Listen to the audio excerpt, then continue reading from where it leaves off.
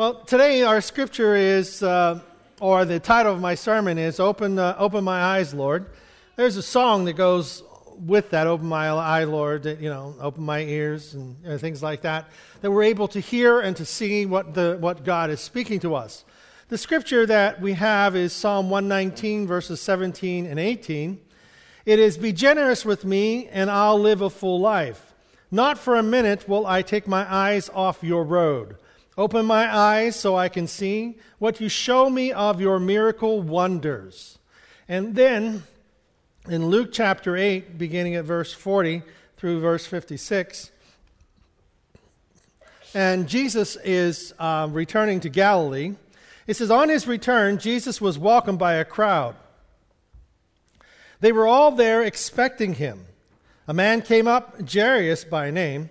He was president of the meeting place.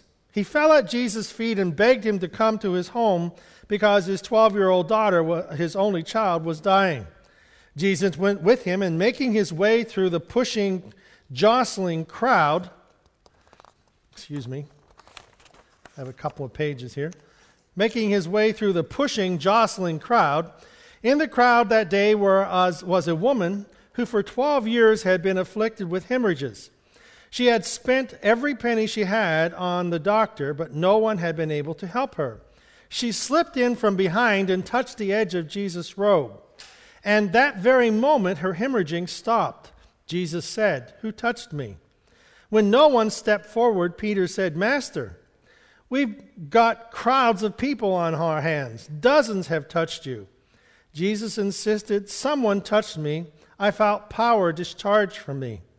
When the woman realized that she couldn't remain hidden, she knelt trembling before him. In front of all the people, she blurted out her story, why she touched him, and how at the same moment she was healed. Jesus said, 'Daughter, you took a risk trusting me, and now you're healed, whole, live well, live blessed.' While he was still talking, someone from the leader's house came up and told him, 'Your daughter died, no need now to bother the teacher.'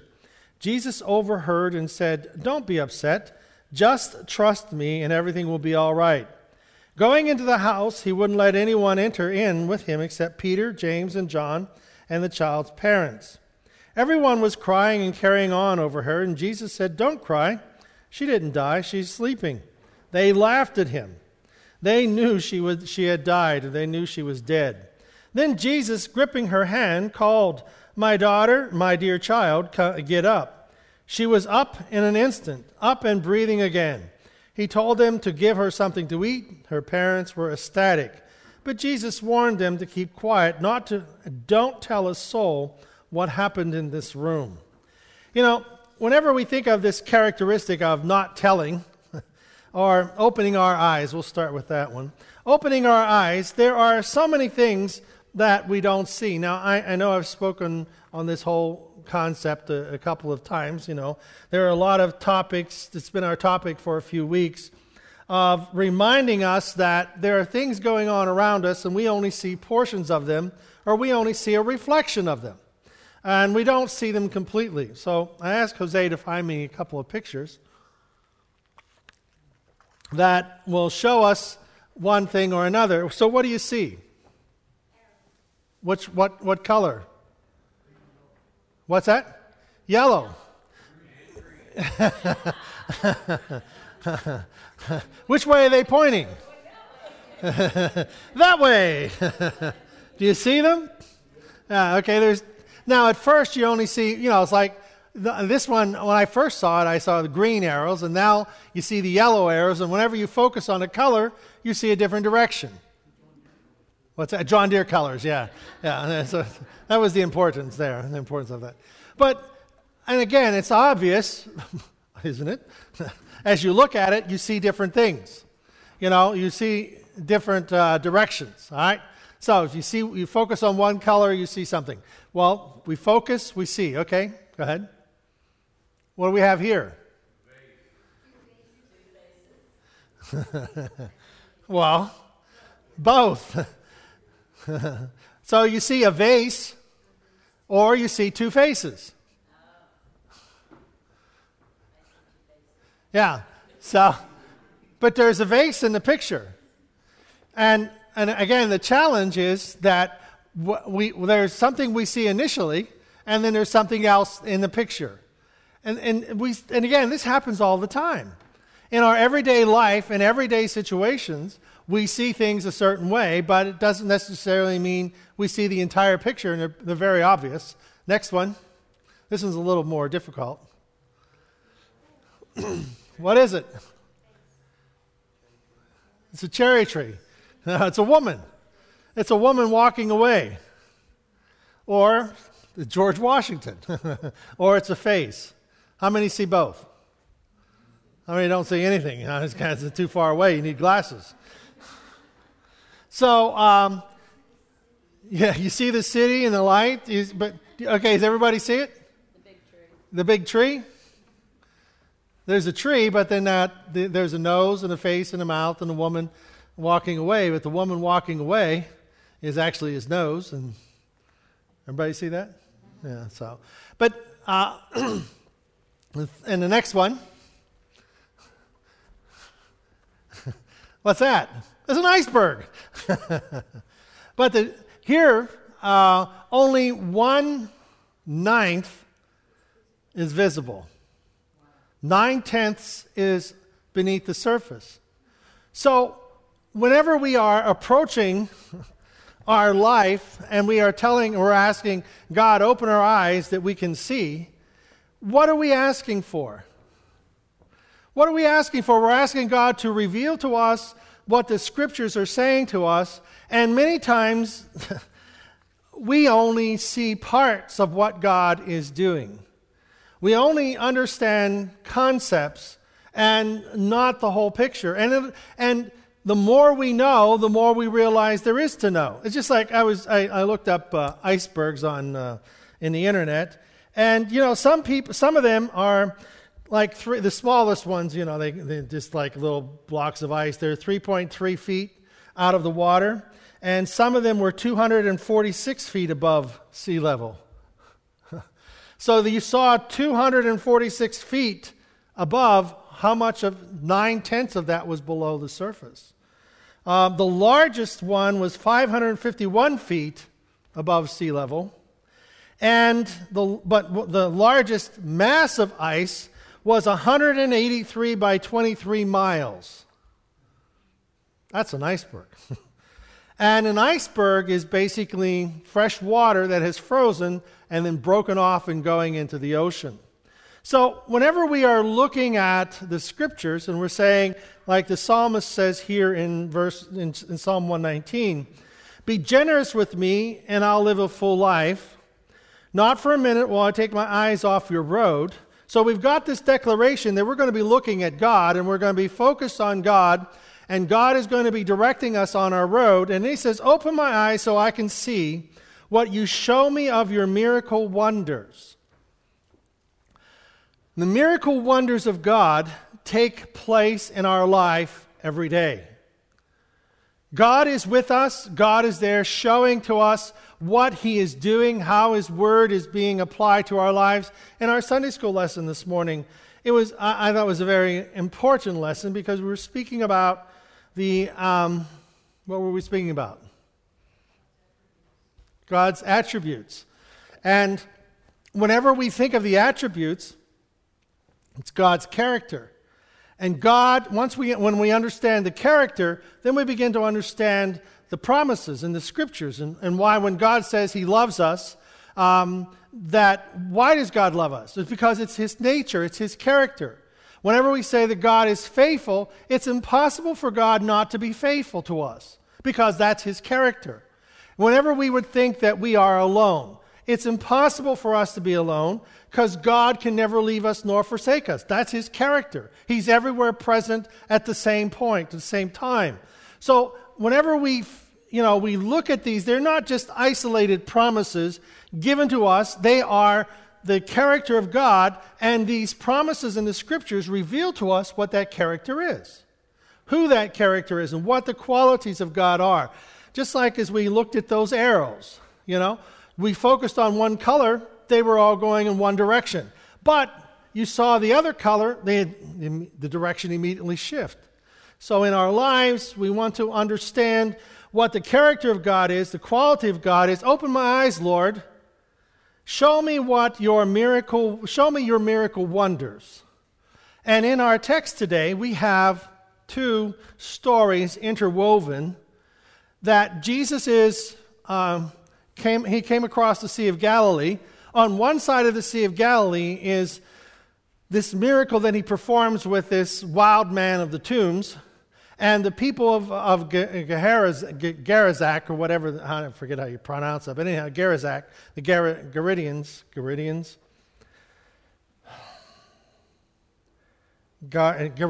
we'll call them Garidians. Anyhow, they've asked Jesus to leave. They don't want him on their side of the sea. They want him to leave because of what he has done in the healing of this wild man of the tombs, and anyhow they ask him to leave. That's another story for another day. So when Jesus comes across the Sea of Galilee, when he gets across the other sea, there is this whole crowd, and they're expecting him to come. They want him to be there. And that's where we are in our lesson today, or in our scripture today in Luke chapter 8. On his return, Jesus was welcomed by a crowd. They were all there expecting him. So Jesus has arrived, and now everybody's excited to see him. What a different perspective from just a few miles away from across the sea. A man came up to him, Jairus by name. He was president of the meeting place. Well, he was the leader of the local synagogue. And he was there, and he had a problem. He had a very real problem. He fell at Jesus' feet and begged him to come to his home because his 12-year-old daughter, his only child, was dying. Now, there's different stories, and we have people approaching Jesus in different ways. In another, I thought of the centurion who was ruler, a Roman soldier who was ruler over 100 soldiers. And he said, my daughter's, in another situation, he said, my daughter's sick, but you don't need to come. You just say the word and my daughter will be healed. Okay? In this situation, Jairus says, Jesus, you've got to come to my house. Now, Jesus doesn't say, well, you don't have the faith of Jairus. You don't have the faith of the Roman soldier. If you'd had that much faith, I wouldn't even need to go to your daughter, to talk to your daughter, to raise her. But you see, Jesus doesn't put anybody down. The only people Jesus has conflict with is really the religious people who try to put him in a corner, in a box, and say, this is God and this is how God's supposed to do things. And he has a problem with them because they're always trying to get him to fit into, these religious leaders are always trying to make Jesus fit into their concepts. And Jesus is saying, no, you've got to understand who I am. And in this case, the ruler of the synagogue, his daughter is dying, and Jesus went with them, making his room to the crowd. So, any of you ever been to concerts? Big groups of crowds of people. And everybody's apologetic. Oh, I'm sorry. I didn't mean to bump into you. I didn't mean... No, right. Yeah. They're jostling you for space. You are in a crowd and you are being pushed and shoved and you're just going along and whatever. Well, this is what I picture the crowd here with Jesus. There's just so many people, and the disciples are crowded around Jesus trying to protect him from the push of people. So there is this crowd around Jesus, and they're trying, and they want to touch him, they want to hear him, they want to, they want to hear what this guy has to say, and they're all excited. Well, in the crowd, there was a woman who for 12 years who had been afflicted with hemorrhaging. Now, she had had a bleeding disorder, and in our day, she'd probably an individual who would be eligible for a D&C or for a hysterectomy or something like that, that she would have to go through these surgeries in order to be fixed, as it were, of her condition, but there was no such surgeries at that time. So this this disorder that she had was very restricting to her, because the law said because she had this disorder, she was not allowed in public places. She was not allowed in public places, and so her restrictions on her life were great. And it also says that she had spent every penny on doctors, but no one was able to help her. So she tried everything that she could to rid herself of this, to cure this illness, to cure this condition, but she couldn't do it. Now, I can only imagine that people that have bleeding disorders, they are very weak, frail. And she'd had this disorder for over 12 years. And so it says that she had slipped in from behind and touched the edge of Jesus' robe. Now, the last thing you want to do when you're in a crowd is be on your hands and knees. You know, people have been trampled in Walmart for less on Black Friday, which is the Friday after Thanksgiving. And people have been trampled and knocked over in crowds because they have ended up on their hands and knees. And so here is this woman who we don't know how. Well, if you're going to touch the hem of somebody's garment, if you're going to touch the bottom of Jesus' robe, you have to be on the ground. You're not walking up there and, excuse me, I have to bend over here, you know. She's got to be on the ground and probably being trampled. And she's a woman. She has no place being there anyhow, because her place is out of the crowd and the men are there because of the customs. And she has this bleeding disorder, so she shouldn't be in this crowd anyhow. She's not to be around people. So here she is having to go through these difficulties of pushing through the crowd. And I remember years ago I preached on this sermon, preached this message in it, and I talked about how that the crowds of doubt come into our lives. They crowd into our lives, and how that we have to push through them. And how that we have to, well, here in this situation, I look at it that she had to have been on the ground. And perhaps she was being trampled. I don't know. It doesn't say. It just says that when she touched, she slipped in from behind and touched the edge of the robe of Jesus. She had to fight her way through to get there. And probably the only way she could fight her way through was not shoulder to shoulder, but was on her knees and trying to work her way through this group of people. She touched the edge of his robe. And at that very moment, the hemorrhaging stopped, and Jesus said, "Who touched me?" There's a difference in how people touch Jesus. There's a difference. See, there's a whole crowd of people around Christ, but there are certain times in our life that it's a desperation. It's a desperate point in which we are looking for change, we desire change, and just hearing the Word of God, like we are here today, hearing the Word of God, the hearing of God's Word brings change in our life. Whether we realize it or not, it is causing us to have faith. It's causing us to understand from a different perspective. And so God is there working in our lives. And Jesus, his disciples is basically saying, they said here, well, when no one stepped forward, Peter said, "Master, we've got crowds of people on our hands. Dozens have touched you." It's like, Jesus, you're nuts. Everybody's touching you. But there's a difference between the curious and the desperate. There's a difference between the curious onlookers, the curious crowd. They're the ones the curious are the people when things really go wrong. You know what? I prayed once and it didn't work. Heard people tell that one. I've prayed and nothing worked. Well, we've tried God and it didn't work very well. Well, those are the curious, and there were a lot of people who were curious in the crowd, but this one says that something happened. Verse 47. Well, virtue, I want to talk about that. Virtue flowed out from Jesus. You see, in this chapter, in the first verses, in Luke chapter 8, beginning at verse 8, Jesus is talking about the seed. We've spoken on this probably about 6 months ago, I believe. It says, this is the seed that is sown. And the seed that is sown, it says here, are you listening to this? Really listening?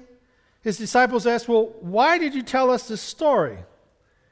He said, you've been given insight into the God's kingdom. You know how it works. There are others who need stories, but even with stories, some of them aren't going to get it. Their eyes are not open. Their eyes are open, but they don't see a thing. Their ears are open, but they don't hear a thing. What do we speak of in the psalmist? Open my eyes so I can see what you show me of your miracle wonders. You see, the story is about some of the people. The seed is the word of God. The seeds on the road are those who hear the word, but no sooner do they hear it than the devil snatches it from, and they won't believe and be saved. Seed comes into our life. The word of God is seed planted in our life. We see in the crowd of people, there are people touching Jesus, and nothing really changes in their life.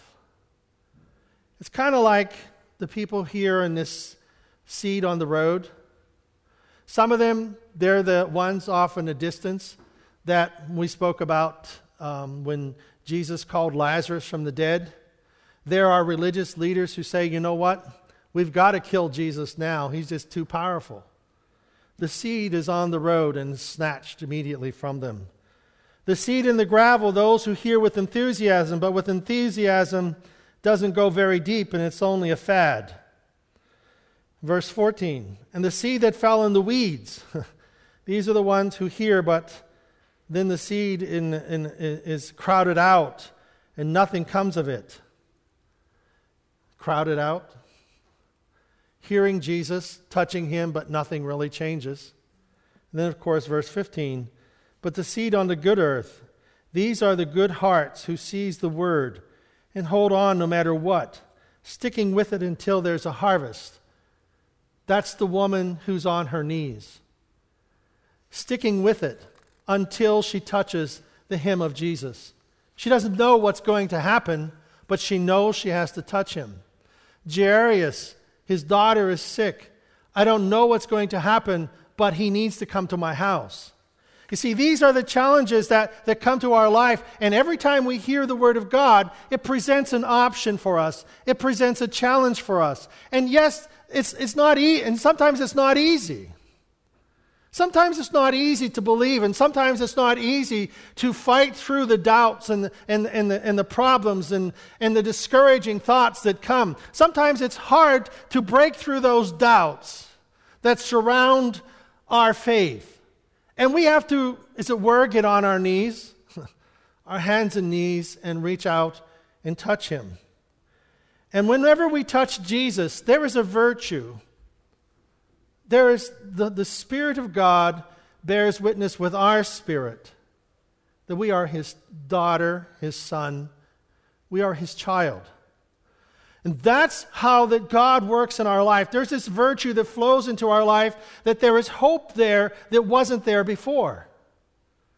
Now, the needs are not the same. We don't have, as it were here, the death of a child, or we don't have this illness where she is bleeding to death at a slow pace. But there are problems in our life, whether they're tragic or ongoing. There are needs in our life that we need to touch Jesus and allow the virtue of who he is and of his character and of his word to flow into our life, and we change. Here it says, the woman realized, verse 47, that she couldn't remain hidden. And so Jesus made her, as it were, come forward. It was important for her to stand out in the crowd. She knelt trembling before him. In front of all the people, she blurted out her story. They could have stoned her for this, being there in a public place with her condition. She spoke about why she touched him and how at the moment that she touched him that she was healed. You see, Jesus wanted to affirm to her and to all of them, she isn't the center stage here. Her need is not the center stage here. Jesus is. And it wasn't his robe that made her well. It was virtue that flowed through Christ because of her faith. You see, that's why we don't... I liked many things that the missionary said last week, but I liked how he used the illustration that in olden times, whenever they made their idols, they believed that there was virtue or power in the idol. And if they touched or had the idol, it touched them. But the idols were pieces of stone and wood. There was no life in them. The life is in Jesus. And when we pray and we touch him, things change in our life. Virtue flows to us from Christ. Why? Because he's alive.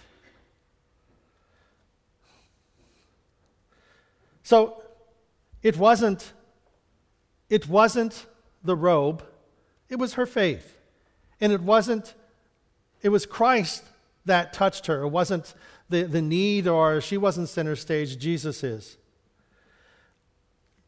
Jesus said, "Daughter, you took a risk trusting me, and now you're healed and whole. Live well, live blessed." See, God is a way of blessing us whenever we have this touch in our life. But immediately, something else happens. These two miracles are interwoven here.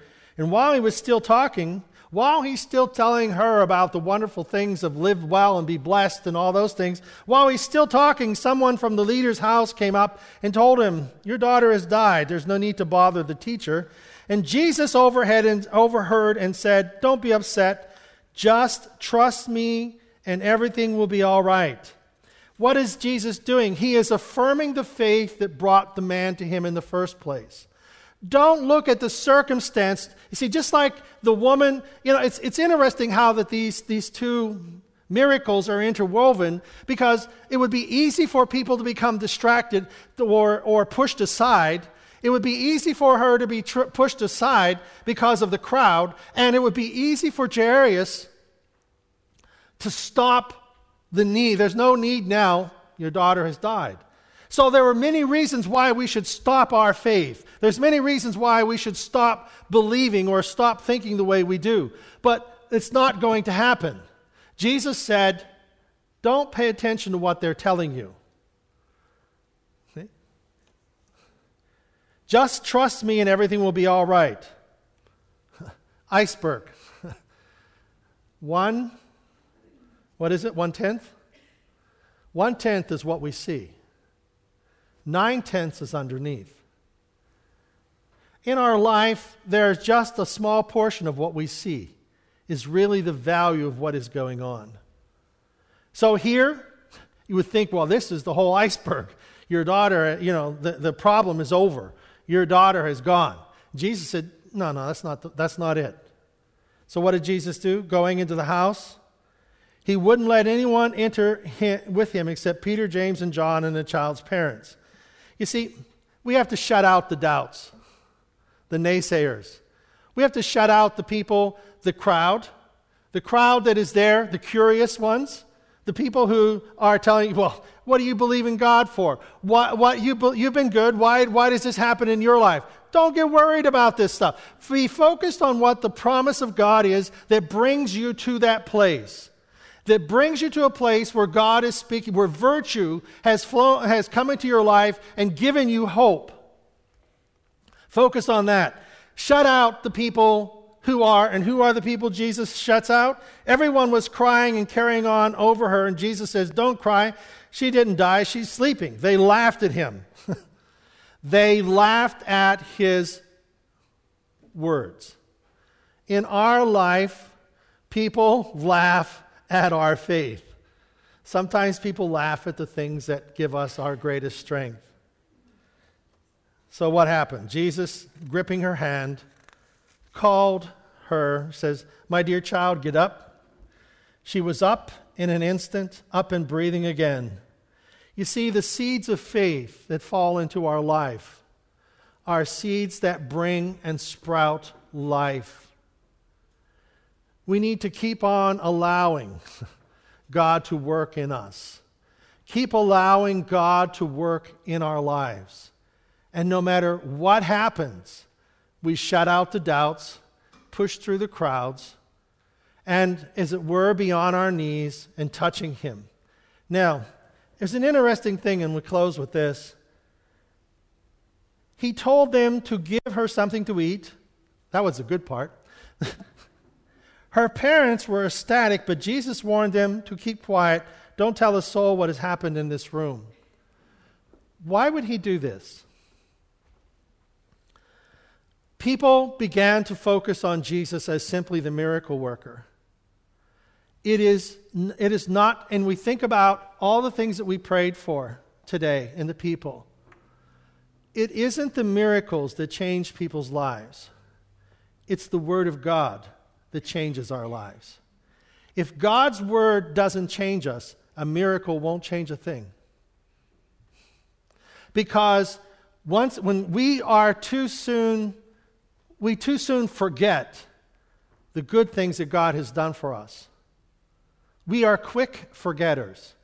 Because if we're fed today by God, tomorrow we're going to be hungry again. We want him to do it all over again. And we always want these signs and wonders. And they're good, and they do follow God. They do follow his word. But they follow his word. The word creates our faith. The Word of God changes us, challenges us, remolds our thinking. Because if it were only the miraculous, well, we'd say if God performed a miracle, everyone would believe. Jesus called Lazarus out of the tomb, and they said, we got to kill him. He raises this daughter from the dead. But they don't, does everything change? No. The woman who had the issue of blood, did all those people believe? All of them become converts? No, they had needs. But it was the Word of God that changes our life from the inside out. It is the Word of God that comes to us. It's that virtue that flows into our life that gives us hope. You see, the truth is more than the truth is more than just the miracle. He wanted people to listen to his words. That the word would heal their broken spirit, give them hope, and help them in their daily lives that God is with me. He will never leave me nor forsake me. These are the characters of God, the characteristic of God. And that character surrounds us, holds us, and gives us life. Shall we stand?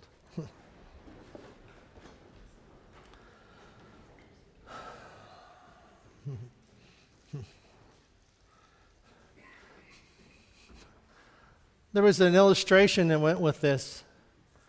It said that when the child's life was gone, it was that the light of the candle had gone out. But you see, life doesn't go out. Life is never extinguished. Your life will never go out. Your life will live on for an eternity. What happened was Jesus brought the light back to the candle. He brought the flame back to the candle. In our life, the light never disappears. Our life, when it is over, goes to be with God. And in this life, It is the Word of God that continues to be the fuel of our life, that gives us hope and gives us life that is eternal. And the Word of God, not the miraculous, and God does perform the miraculous, but it is the Word of God that brings virtue to our life. And it's in that virtue that we have hope. So when we're on our hands and knees and we touch the very hem of his garment, virtue flows to us, makes everything different. Father, thank you for your virtue that touches our life. Thank you for the virtue that flows to us through your word, through your people, by your Spirit. You touch us. We ask God your blessing to be with us now and your virtue to flow to us, we pray, in Jesus' name. And everyone said, Amen. God bless you. Happy Thanksgiving.